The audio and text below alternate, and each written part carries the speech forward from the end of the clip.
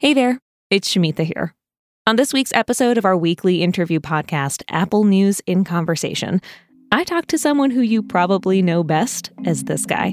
Whenever I'm about to do something, I think, would an idiot do that?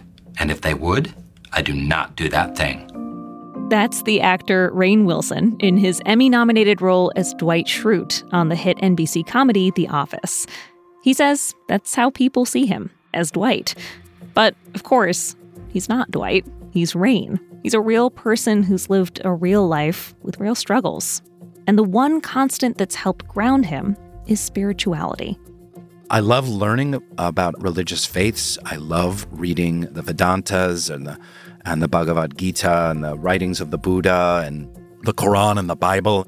This is not a topic that he takes lightly. I've thought about going to divinity school or something like that.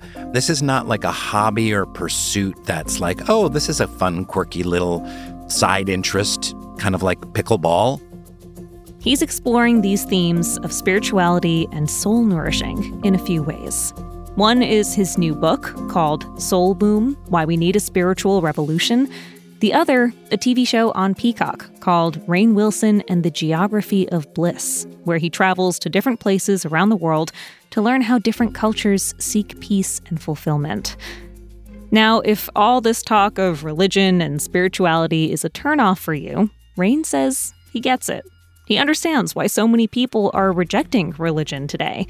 But what he asks is that you stick around, listen to what he's got to say, hold on to what you like, and leave behind whatever you don't. I even told him, look, I am a non-religious, non-spiritual person myself, but lots of the ideas in his book and TV show speak to me. It has to do with the human experience, what it means to want purpose and community and meaning in this life.